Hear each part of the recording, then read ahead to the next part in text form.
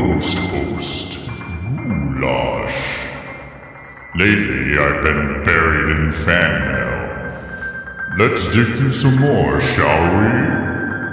The first submission comes from Fred Skinzalgon. Fred says, "These spooky stories are not scary at all. Maybe you should consider changing the show name to Baby Stories. I've heard scarier stories from my grandma, and she only talks about knitting and oatmeal." Well, Fred, it just so happens that you put your home address on this piece of mail here, so I might have to come and pay you a visit sometime. To be honest, I am a bit relieved that wasn't a question about my spine being made of goo. I'm tired of all those questions. The next submission comes from Timmy Brokenface. Timmy says, "This show sends shivers right down my spine. By the way, didn't you say you have a spine that's made of a long string of goo? What's that like?" Damn it, Timmy! I'm sick and tired of having to explain my goo spine to everyone. I told you once and I'll tell you again. It's made of a long string of goo. It drips all the way down my back and in all the right places, if you know what I mean. There are a bunch of bubbles that keep it together. Would it help if you could all see what I look like? Well, maybe one day I can show you all. That way we can settle things once and for all. I'll think about it. Until then, let me introduce you to our first story.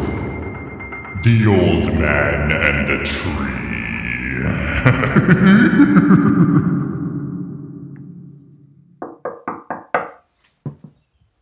What is it? Is this Bob Furman? Who wants to know? It's the city. We're notifying you that we need to cut the tree down. Bob unlocked the deadbolt and opened his front door, revealing two men with orange vests standing on the porch. City workers, huh? I just dealt with you people a few days ago. We've been ordered by the city to cut the tree down this Friday the 13th. Just letting you know, one of the workers said. There was a fire in Bob that was growing. His anger was beginning to take over, but he kept it in check. But it's in front of my house. Technically, the tree belongs to the city. The tree's located on the sidewalk in front of your house, which in your case is outside of your plot of land. We're just letting you know so you're not alarmed when it's being cut down. But it's such a beautiful redwood tree. It's been there since I was a little boy. The tree is old and diseased and dying and needs to be cut down for the safety of the citizens, as well as your safety. We're sorry.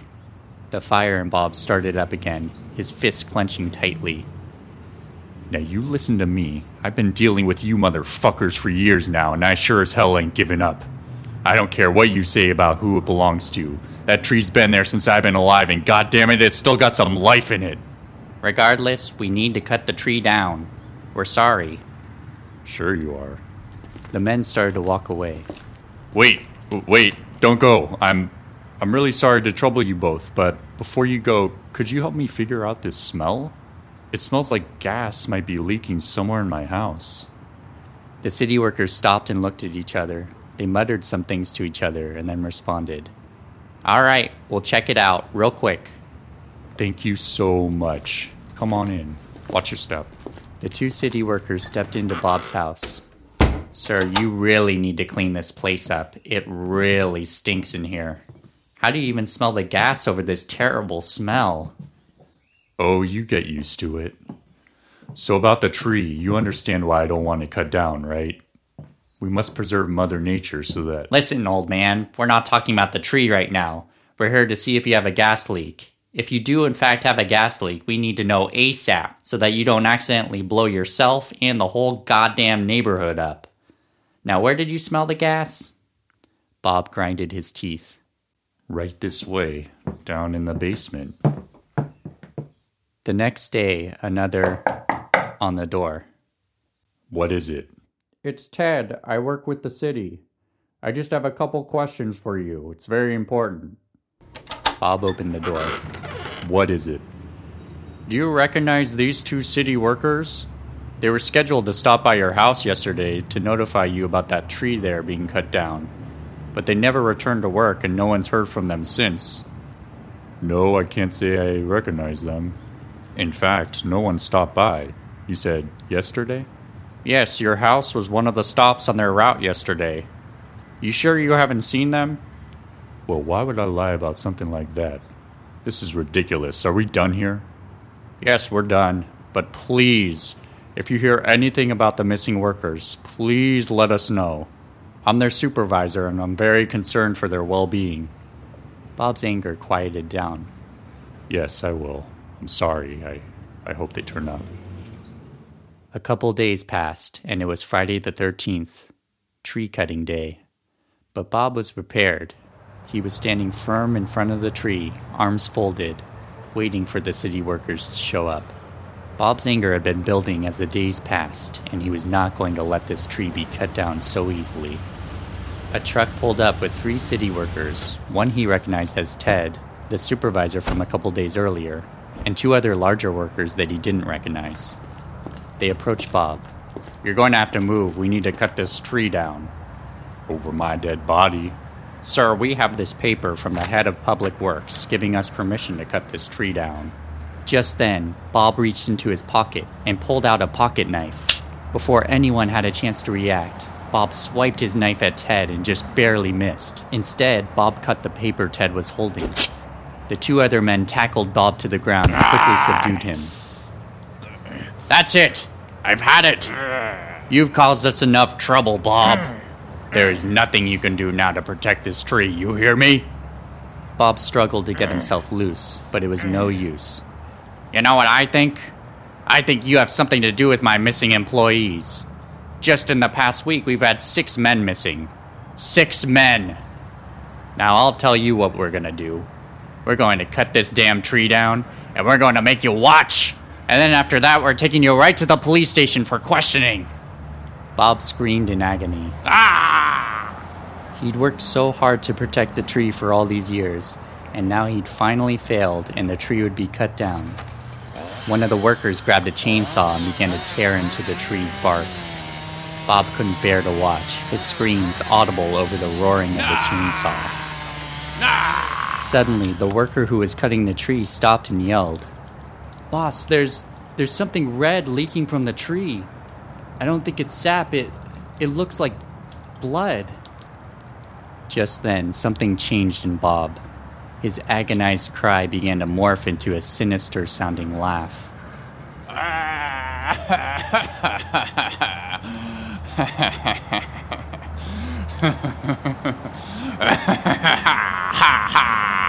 Cut it down, yes, please. Cut it down. See what's inside. Do it.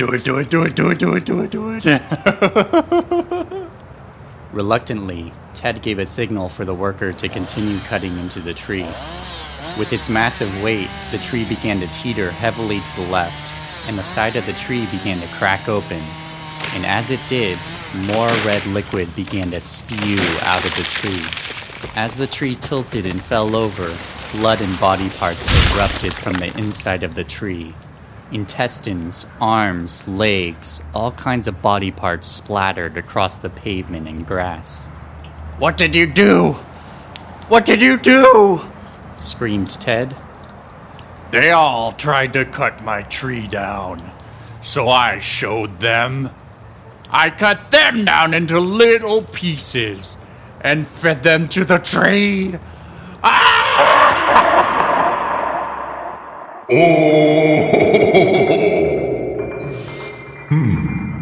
I never thought to look for a corpse in a tree before. I guess I'll have to remember that next time I'm looking for a midnight snack. The next story is called Orders Up.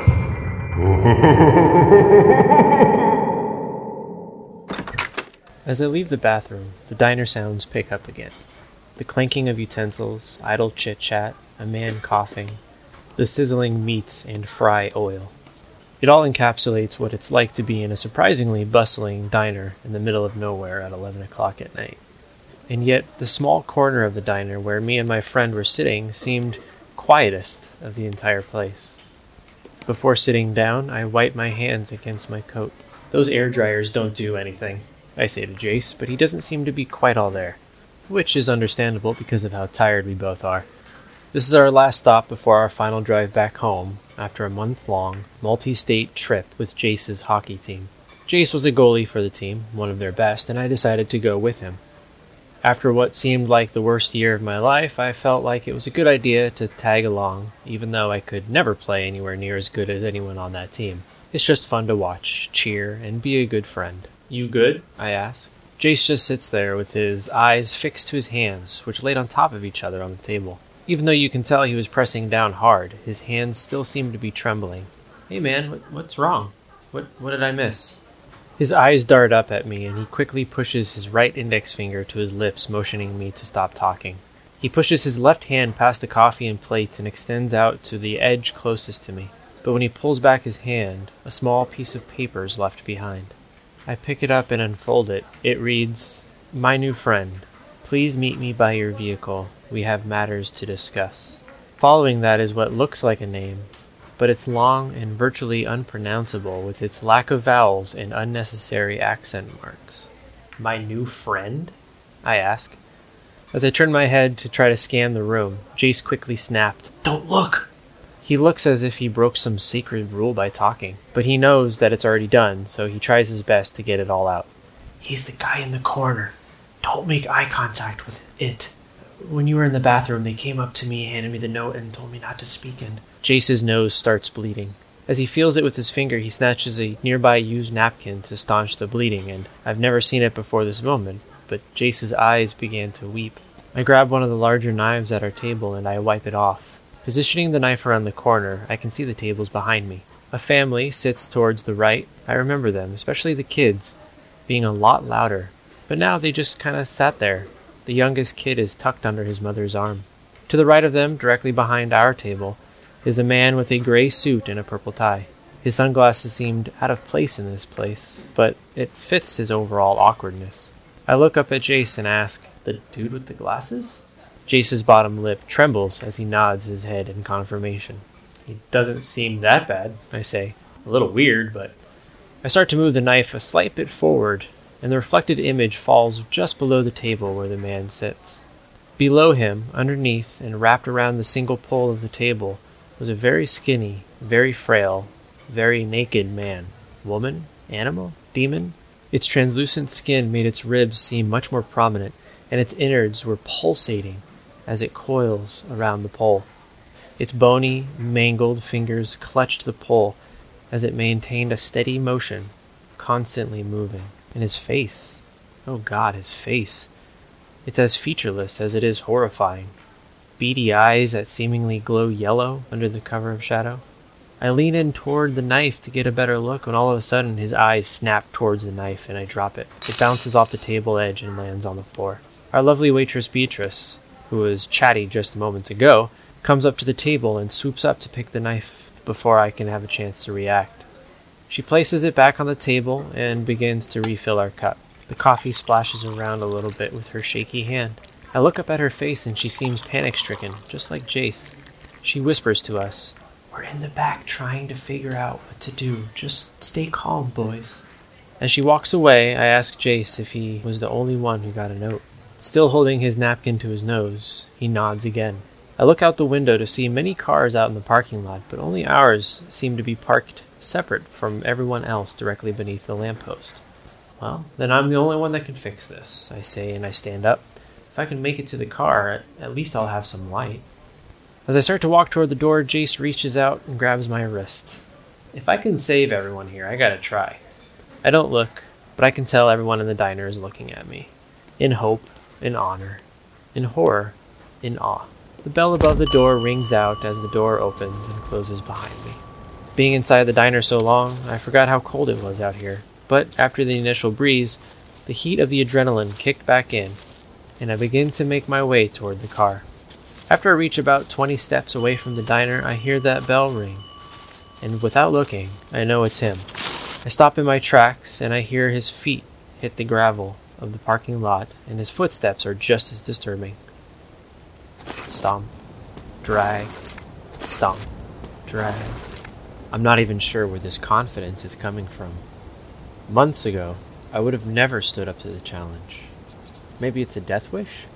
Maybe I finally come to terms with who I am, and I understand that I was meant to be here. I don't even know what this guy wants, but if he's inciting so much fear in everyone in the diner, there's something wrong.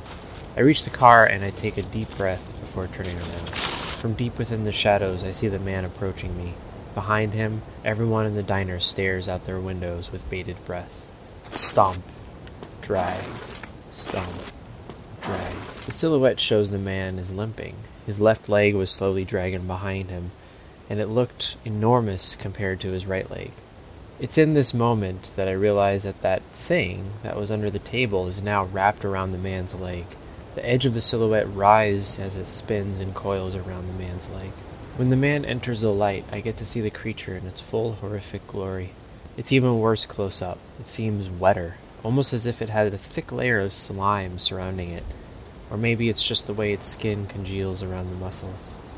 The man with the glasses takes them off, revealing empty holes where his eyes would be. His mouth drops open and I hear talking despite his lips not moving. You are given a task. Even though his mouth is slack and immovable, it seems as if the sound is coming from the creature wrapped around the man's leg. And yet the creature has no mouth or nose. Under its eyes is just as smooth and featureless as the rest of its body. What kind of task? I ask. You must find the stone of the gods. This stone raises blood from the ashes and brings forth our true Lord. And if I say no? You can do or say as you wish. But if you decline, you will surely perish. Why me? Because you were born at the right time on the right day. You were chosen. Scripture has been written about you, and your prophetic existence will be realized. Isn't there anyone else? 2 others were born at the exact moment as you, but they were weak. You are strong. I didn't notice, but I started moving backwards toward the car. I begin to wonder if the door is locked. If it's open, I could get something in there that could help me defend myself, or I could protect myself inside. I might have to pass, I say, worried about the consequences. Then you will perish. As the creature hops off the man's leg, I reach back to feel a very locked car door. Embracing these final moments, I take a deep breath. But suddenly, the car's lights flash and I hear the doors unlock. My eyes shoot toward the diner, and Jace sits there waving his arm with the key fob in his hand, yelling at me to get inside. The creature notices me looking toward the diner and takes a look himself. When he realizes what's going on, he lets out a huge scream.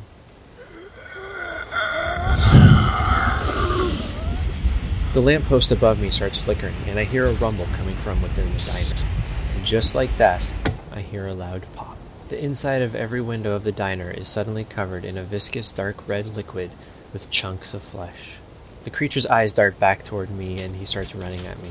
I quickly spin around and open the car door and lunge myself in.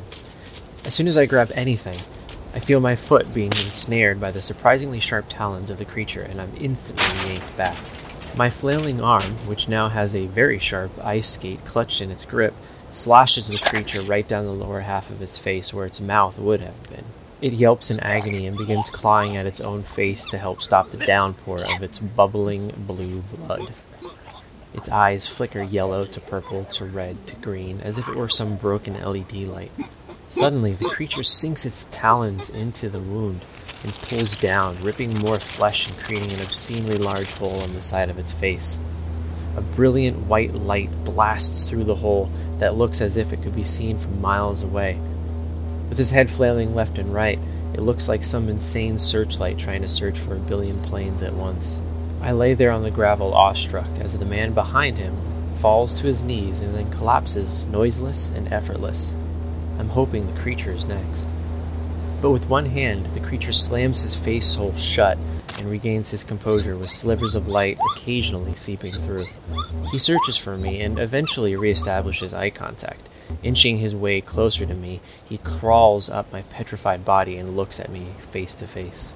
He removes his hand from his face and the light blasts right into mine. And suddenly, everything goes black. It feels like I'm dead, but I still can feel my hands and hear my heartbeat, but I can't see anything. Am I blind? I place my hand on the floor and notice that instead of the small grit gravel below me, it's a cold, hard surface. I push myself up and I'm now standing, although I cannot see anything.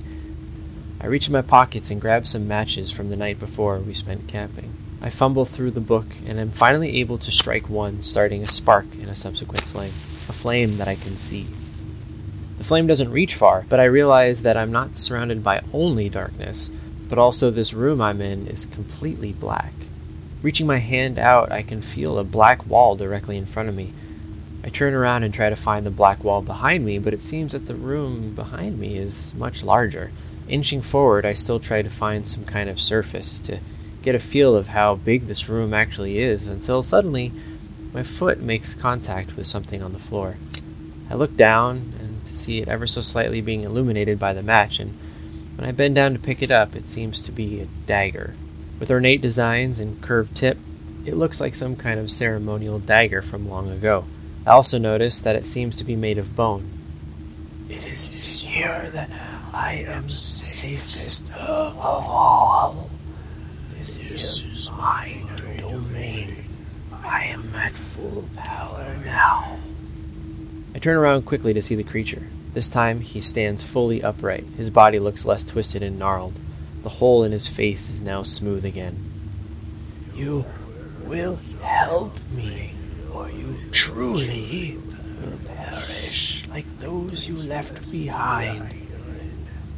I consider the option as I plunge the dagger deep into his chest.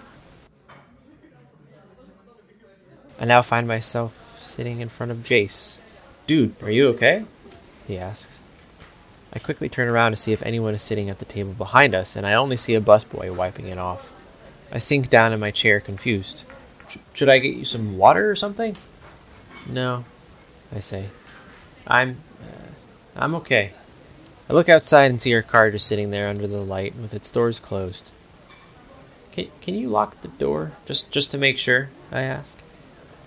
A confused Jace grabs his key fob and locks the door. As the headlights turn on and off with a flash, I saw a man with a gray suit getting up off the floor.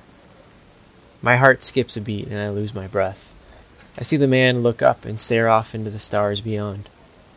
Burrowing out from the gravel below him, a hand pops out and grabs the man's ankle.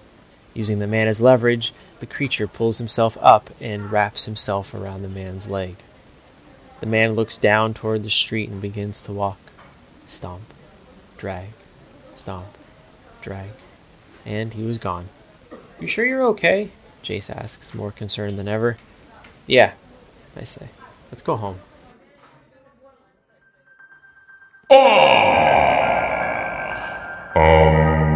I don't know about you guys ghouls, but I suddenly have a hankering to go to a diner. I just love finger foods, especially when the finger foods are actually fingers.